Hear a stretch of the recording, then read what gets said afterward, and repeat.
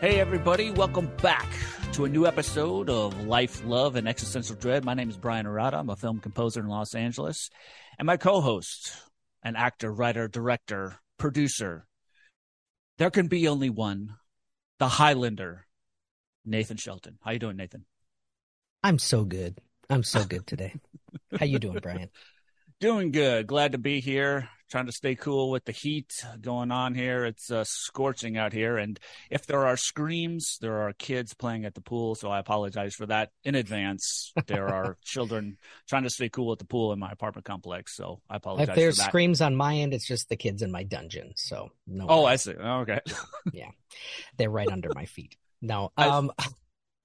Here in Chicago, it has been so nice. It's been in the mid to upper 60s, the mid 70s. Today it's 79, I believe, is going to be the high. It was 77, but there's a storm that came in or is kind of rolling in.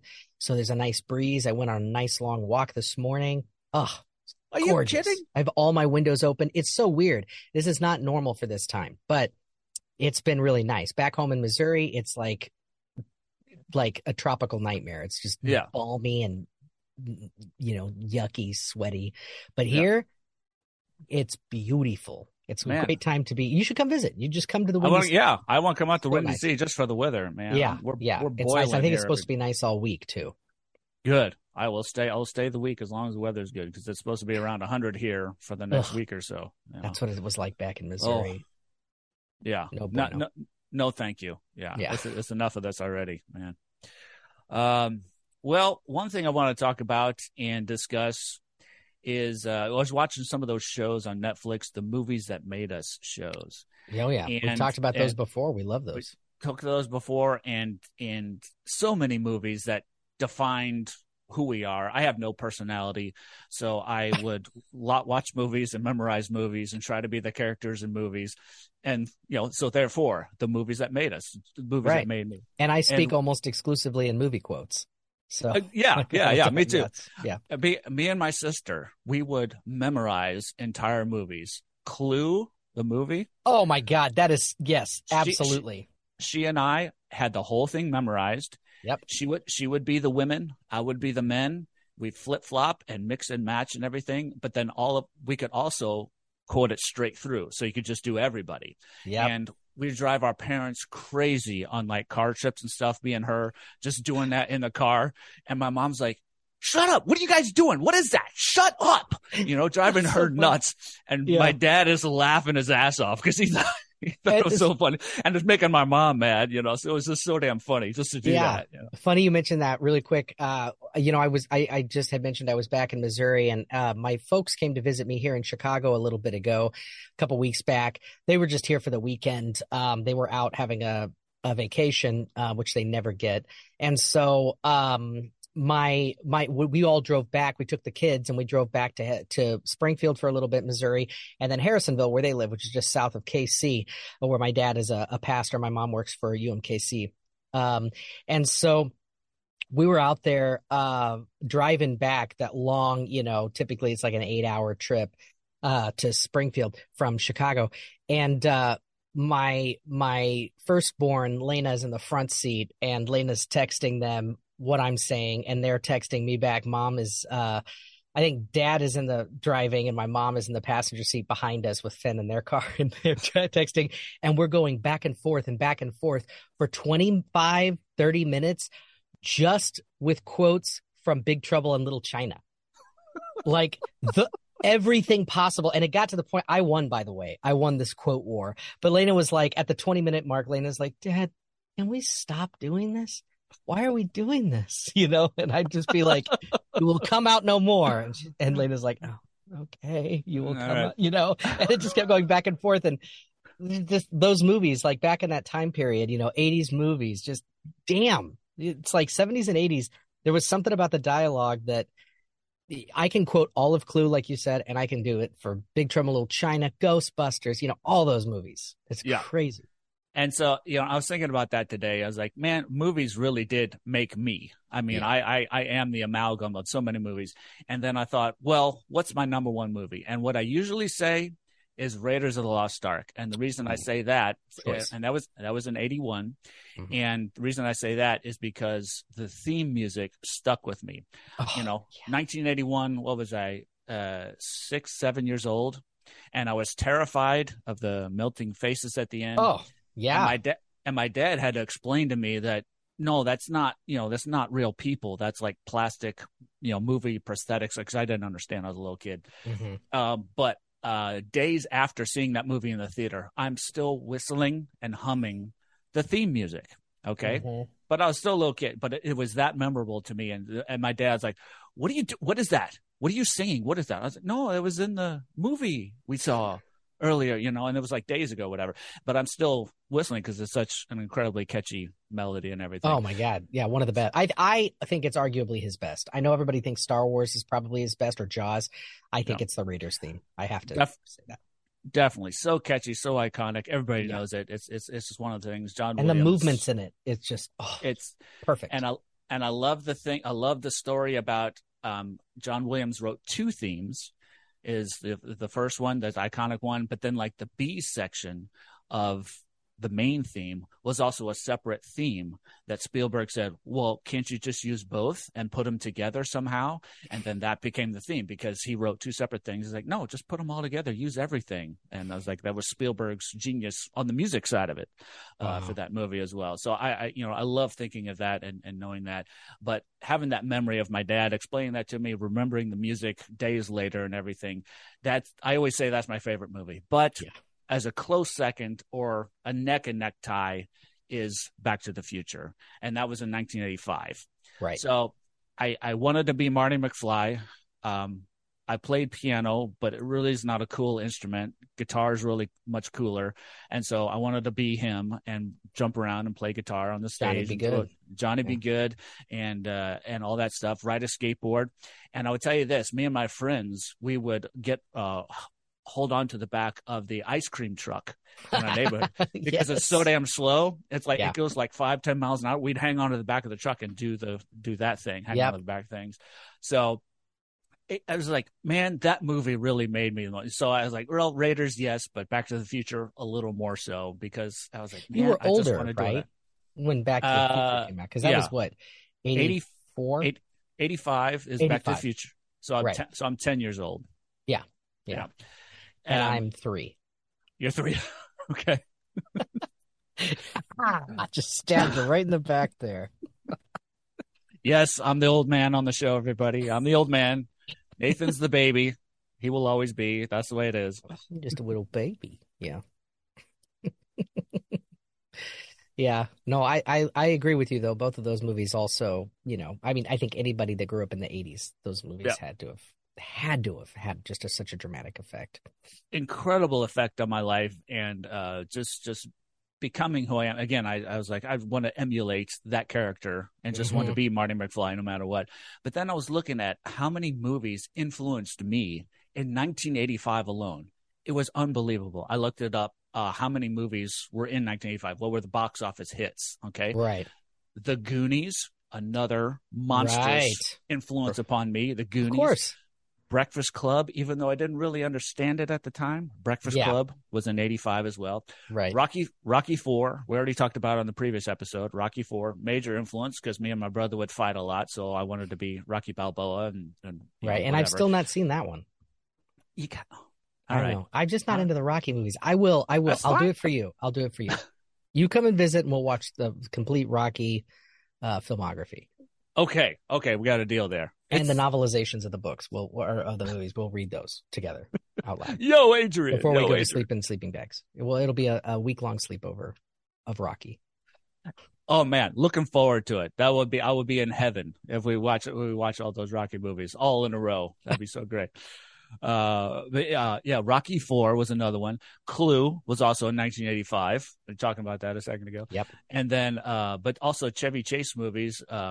National Lampoon's European Vacation, Spies Like Us, and Fletch all came out in 85. They all did? I did not know that.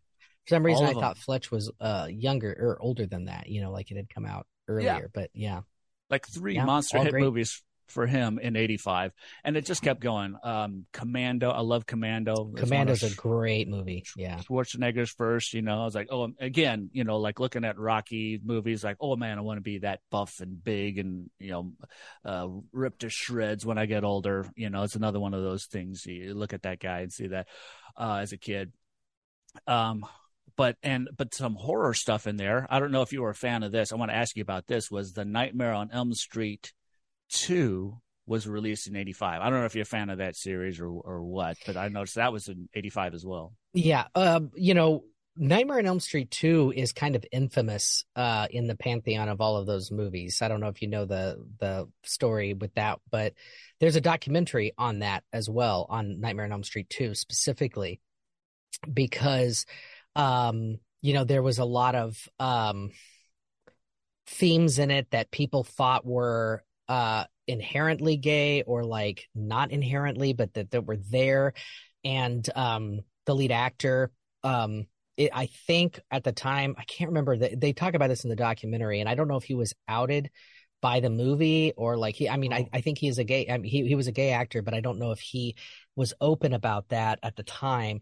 And the director, it also was the one that kind of broke the Freddy trope of like, because he actually is outside of the dreams in that movie. He's in the real world, and that just didn't make any sense. But there's a really good documentary on it. I can't remember the name of that, but you could check it out. I think it's on Shudder. It might even be on Amazon Prime. Really good documentary. I enjoyed it. But that movie, those movies, I knew about them. They definitely had such an impact on all of us as kids at that time, because everybody for Halloween, we were dressing up, kids my age, we were always dressing up like Freddy Krueger, Chucky, Michael Myers, Jason Voorhees. All those guys were so big. I was more into the classic monsters. My dad and my mom would not let us watch Nightmare on Elm Street, so I didn't grow up with that. And my parents let me watch a lot of shit, right? Like I saw a lot of things that were very scary. I saw American Werewolf in London when I was 4. I had nightmares, but it made me want to be an actor and a special effects makeup artist, thriller in the making too. So, there's things that we saw, but for some reason, the slashery kind of stuff. And we saw the first Halloween movie too with my dad when we were very young, because he loves that movie, but he would make us leave during the booby scenes and stuff like that. But the Freddy Krueger movies, they're so, it's the teen, the slasher, there's a lot more sex in it and a lot more, and he thought that with the nightmare stuff, maybe it would be too scary. And I think at the time, my dad just didn't really like those movies, thought they were kind of like trashy horror. And my dad's a huge horror buff, right? But not into the slashery stuff as much. So I didn't grow up as influenced, but peripherally influenced by Freddy Krueger, right? So like I would have a folder that was like a Nightmare on Elm Street folder, or I'd get sticker packs with Freddy Krueger, or I would, get a Freddy glove or a mask or something like that. And all my friends, like we would play Freddy Krueger, at recess or whatever. Yeah.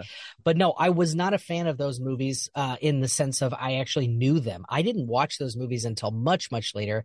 I think I was either in high school or maybe even college when I actually saw all of them, went back and watched all of them. But I will tell you, my favorite is Freddy versus Jason. Aside from the first movie, out of both of those franchises, I love Freddy versus Jason. I think it's goofy. It's got everything you want in a horror movie, and it combines both of them so well. Is it a perfect movie? Hell no. But is it a lot of fun to watch? Hell yes. And I was working at a movie theater when it came out, so I still have all the swag from it, like shirts, and like they had those like wrestling lanyards from the movie that were, versus they were like, who's gonna win? It was like a big deal when that movie came out, the first cross franchise, those two icons. Yeah. But no, I do love the very first Nightmare on Elm Street, but I'm not, and Dream Warriors is pretty good, but didn't really get into those. Sorry, that was a long-winded answer to your question, but no. In 1985, definitely, I didn't really know much about Freddy Krueger. Okay, because I saw that go by. I was like, well, maybe Nate, maybe you were influenced by that somehow, or you saw that, and terrified by it as a young kid, as a lot of things. And you mentioned Halloween a second ago. I remember seeing Halloween at a very young age. It came out in '78, the first one.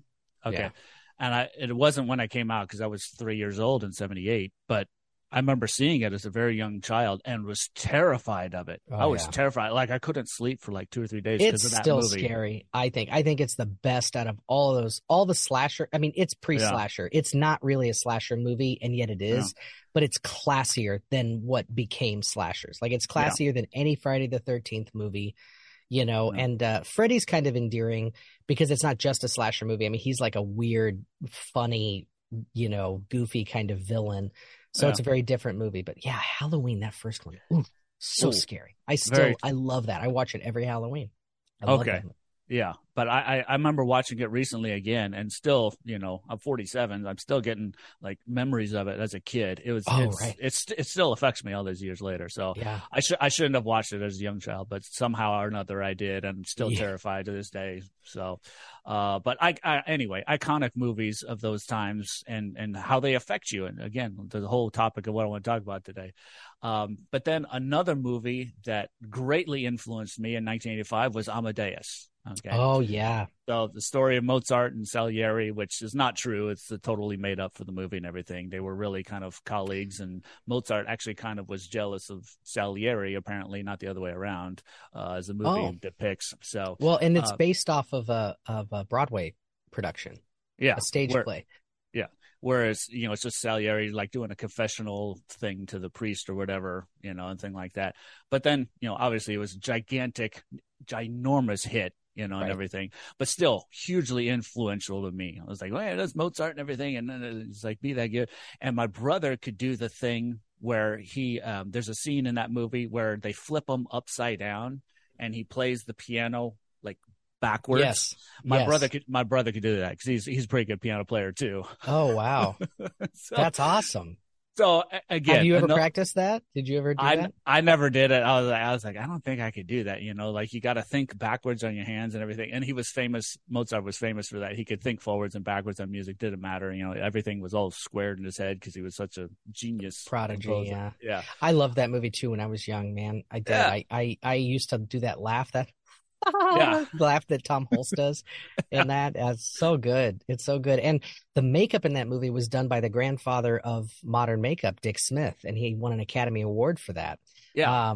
The old age makeup on Salieri, that used to scare the crap out of me when he slits his throat in that movie. Yeah. I was always like, my dad had a book of cult films and like iconic films, and there's a close-up picture of that where he's got the slit throat. I was always like, oh my God. So scary. Yeah. And the makeup and everything. And the fact that he's trying to kill himself and everything. So it's very Abraham. So good in that movie. So good. Plays the king of mediocrity, so well, even though the real guy really wasn't in real life. So, right. But another hugely influential movie. So anyway, I was thinking about that today, it's like 1980, but that's only in 1985. Right. Like so many iconic films in 85, and the Clue thing and everything. And another movie that me and my sister memorized that was hugely influential, and we thought, and we have it almost word for word, and we recently redid it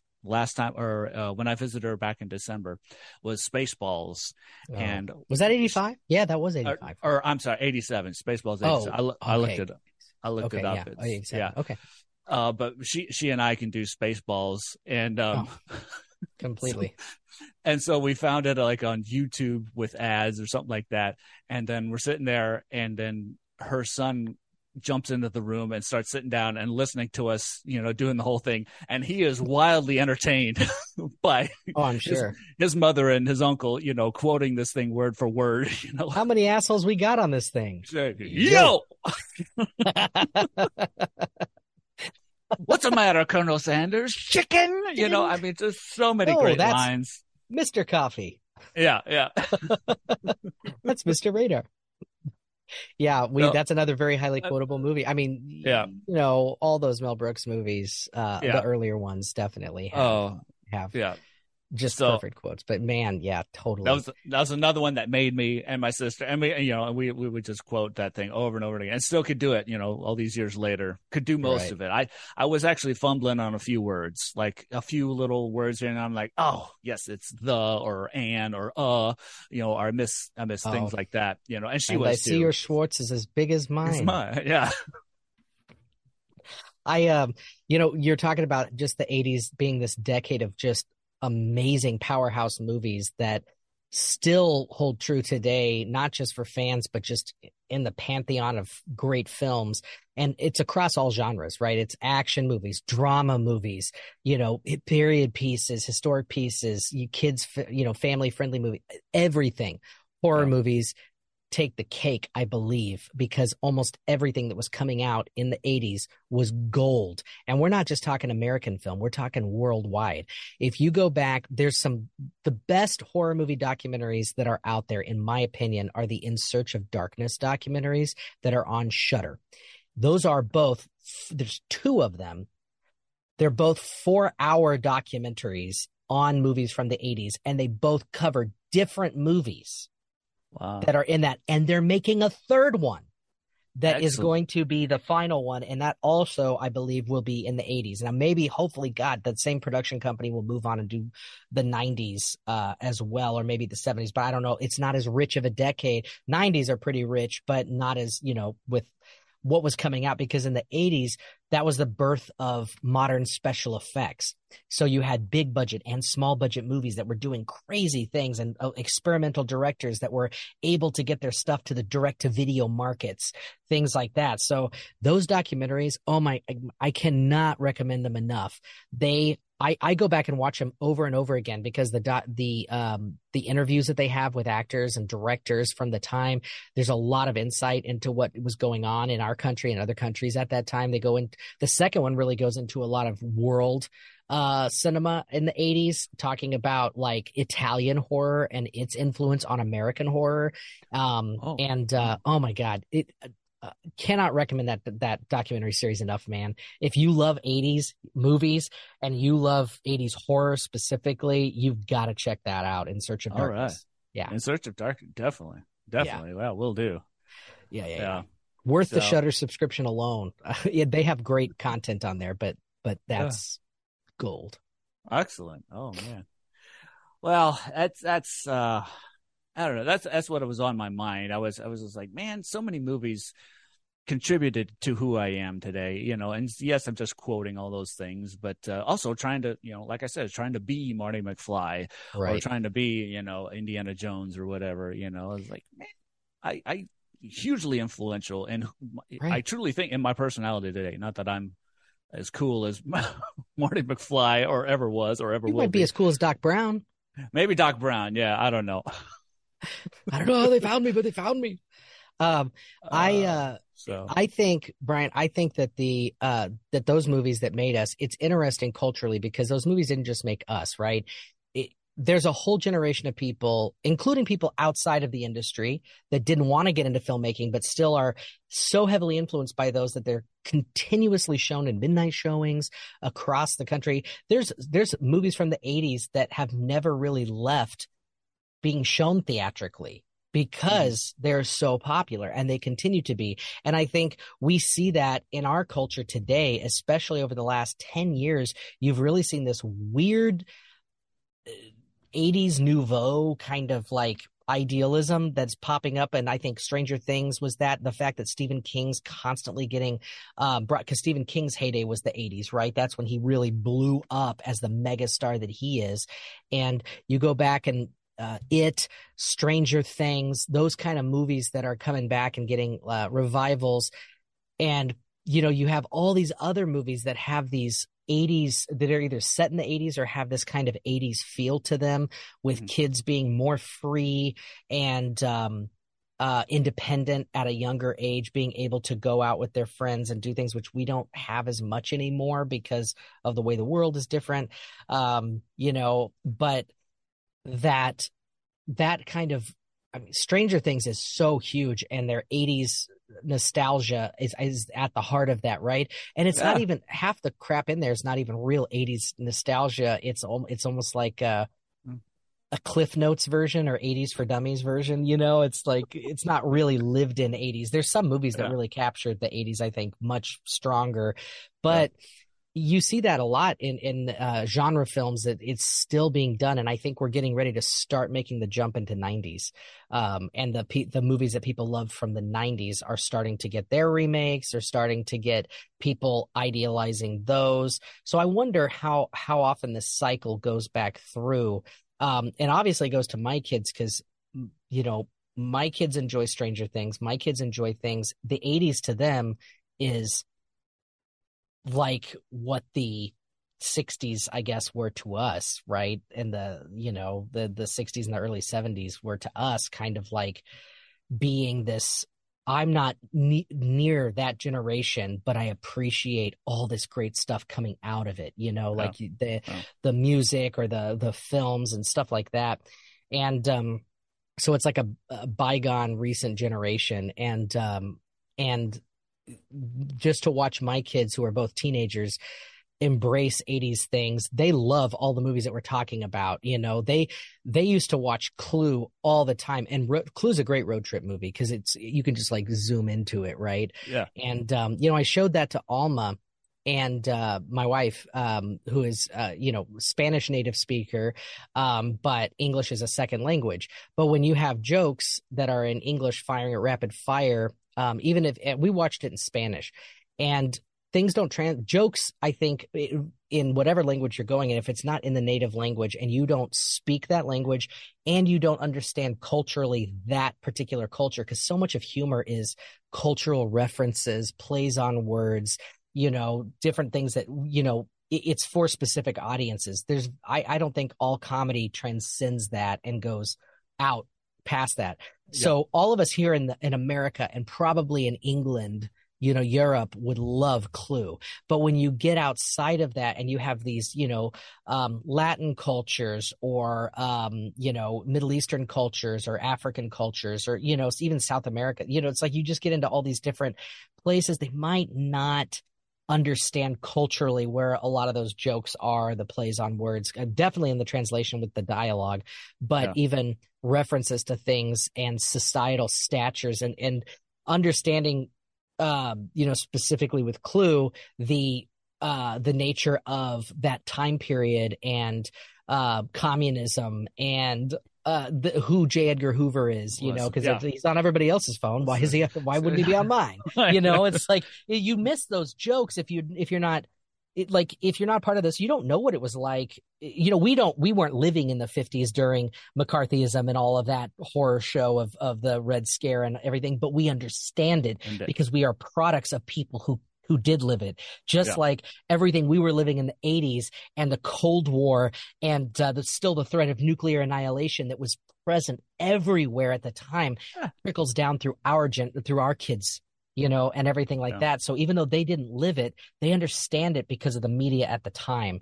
And it's a cultural passing down that we don't even, I don't think, mean to do. You don't even have to discuss it. It's just inherent in that media. So I don't know. There was a lot of shit going on in the 80s, but it birthed a hell of a ton of great movies. Great movies. And books and everything. I mean, I love the 80s. I like the music from the 80s. My kids love music from the 80s. Like most of Lena's, their music playlist is just filled with 80s stuff. A lot of Oingo Boingo. Hey. A lot of great 80s bands and a lot of 90s stuff, and of course modern stuff too. But it's great. But it's weird to think it was so long ago. Yeah, and so long ago, but still hugely influential in these days. Like you mentioned, Stranger Things. There is an episode in season 3 where they use the score to Back to the Future, and I thought it was used extremely well when they're running around the movie theater or whatever. Yeah. So it's just nostalgia, but also a new twist on it. Particularly with that show. But it just got me thinking today. I was like, man, how many movies influenced me, made me who I am, and how many of them were just in that one year. 85. Right, 85, yeah. And another one I want to mention, and I'm sure we could go off on this one too, but another one was Weird Science Another John Hughes Speaking movie. of Oingo Boingo, absolutely. Well, you said Oingo Boingo, and I was like, oh, I forgot about Weird Science '85. Yeah. So I wanted to mention that one, but that was another one I thought it was really cool. So or hugely influential. I wasn't a very popular kid or anything, so I was like, oh, maybe I'm kind of like these guys, whatever. Looking at some other movies that came out in '85, dude. Yeah. Fright Night. Oh, okay. That movie, you might see. I'm a horror buff. I don't know if I don't know that one. Fright Night. Heard of it. Don't know it. No. Fright Night was my brother and I. Oh my God. I grew up wanting to be Peter Vincent, the vampire killer. And I watched that movie over and over and over again. That was 85. I forgot that was 85. Cat's Eye, Stephen King. That's an anthology movie. That scared the crap out of me. And I watched it all the time. I did not know that came out in 85 too, but that's an early Drew Barrymore. Better Off Dead, a Savage Steve Holland movie. One of my favorite all-time John Cusack movies. It's that, he did those two with Savage Steve Holland, that and One Crazy Summer in the 80s. And that one. And I think that Better Off Dead is actually better than One Crazy Summer, but people would argue with me. We also have Day of the Dead, Return of the Living Dead. Those both came out in 85. So that's amazing. Freaking Legend came out in 85. With the Tangerine Dream soundtrack. And you've got Tim Curry also playing Lord Darkness, and Tom Cruise and Billy Barty, and just this fantasy epic. Oh, and my man Bob Picardo playing Meg Mucklebones, the witch, which I did get to talk to him about. And he almost got his head chopped off in real life because of this metal plate of the thing that shot him up out of the water. It was pretty dangerous. Oh my God, dude. Because his suit got waterlogged and he wasn't coming up fast enough. And it was like, it was messed up, but he was okay. Jeez. Yeah. But anyway, and then looking at freaking Michael J. Fox, Teen Wolf came out that same year. Yeah, Teen Wolf. And that was a huge movie for kids. I think it was mainly kids that liked it. I when you watch it and you go back and you watch it as an adult, you're kind of like, really isn't a great movie. But as a kid, he's up on top of the thing and, playing guitar, and it's a werewolf movie, but it's not scary at all. Right. So that's amazing. Teen Wolf came out that year. Life Force came out that year. Which is the famous vampire booby movie, the space vampires. And actually, I never saw that. I've always heard of Life Force, right? Because it's a cult classic. I just watched it for the first time probably 5 years ago. And I loved it. I still think that that's a great movie. The Explorers came out that year. Explorers? Is that year too? Yes. Whoa. Another wildly influential movie. And gosh, you've got After Hours, which was a very adult movie, right? But After Hours came out. My parents loved that movie. They talked about it constantly. And I kept going, God, I want to watch After Hours. I want to watch this movie. And I watched it later and I'm like, meh. But they loved it, in 85. They loved it. And then these are some of my other top favorites from this year. You got Enemy Mine with Dennis Quaid and Louis Gossett Jr. I watched that over and over again. Me too. Freaking Stephen King's Silver Bullet, the movie version of Cycle of the Werewolf with crazy what's his name? The who plays the uncle in that? Well, Corey Haim is the main kid in it, but his uncle's played by Gary Busey. Oh, like crazy ass Gary Busey, and he's like improvising his dialogue, and you could tell. Oh man, that movie's great. Silver Bullet, Brazil by Terry Gilliam, which is Brazil is like one of Terry Gilliam's greatest movies. Terry Gilliam, who did like Time Bandits and God, I don't know, so many movies. The Adventures of Baron Munchausen, which I believe was 89, but Brazil, Jonathan Pryce stars in it, and it is epic. I mean, this year was insane. That's what Room I'm saying. with a View, St. Elmo's Fire, freaking Real Genius. Real Genius, yeah, another Real Val Genius, Kilmer. which I watched over and over again. Like you said, Commando, Witness with Harrison Ford came out that same year. The Color Purple. Yeah. Yeah, and we talked about Fletch, but I mean, God, what an amazing year. Lady Hawk. Lady Hawk came out that year. Lady Hawk with Matthew Broderick, Rutger Hauer, Michelle Pfeiffer. Do you know that movie where they Again, like heard of it, but I don't know it. Yeah. Oh, it takes place in like the medieval times, and every time at sunset they're cursed, and so he turns into a wolf and she turns into a hawk right at sunset, so they can never be human together. And Matthew Broderick's this young thief trying to help them. and against the evil church. Return to Oz, also Silverado, one of the greatest. One of the greatest westerns I've seen. I'm not a big western fan, but I love Silverado and a good score. Mad Max Beyond Thunderdome. Oh, dude. Beyond the Thunderdome, and I remember Bruce Broughton was the score on Silverado. But also Mad Max Thunderdome, love that one too. I mean, 85, jam packed with Jewel of the Nile, Pee-wee's Big Adventure. I forgot about Pee-wee. I was gonna say Pee-wee. I forgot about Pee-wee's Big Adventure. Jeez, I'm just looking at this right now, so I can, I'm remembering all this. But that year, wow. Yeah. It was, and all those ones I forgot about, but it's so many just in 85 alone. So Lucio Fulci, oh my God, Demons, Transylvania 65000, lots of great horror movies that I just loved coming out. House came out that year too. House. All right. I love that movie. Dude, 85. That was a good year. Maybe I'll do a 85 retrospective this year for Halloween and just go back through. The Bride with Sting. That came out that year. Oh my gosh. Wow. Yeah. Was a very good year. Yeah.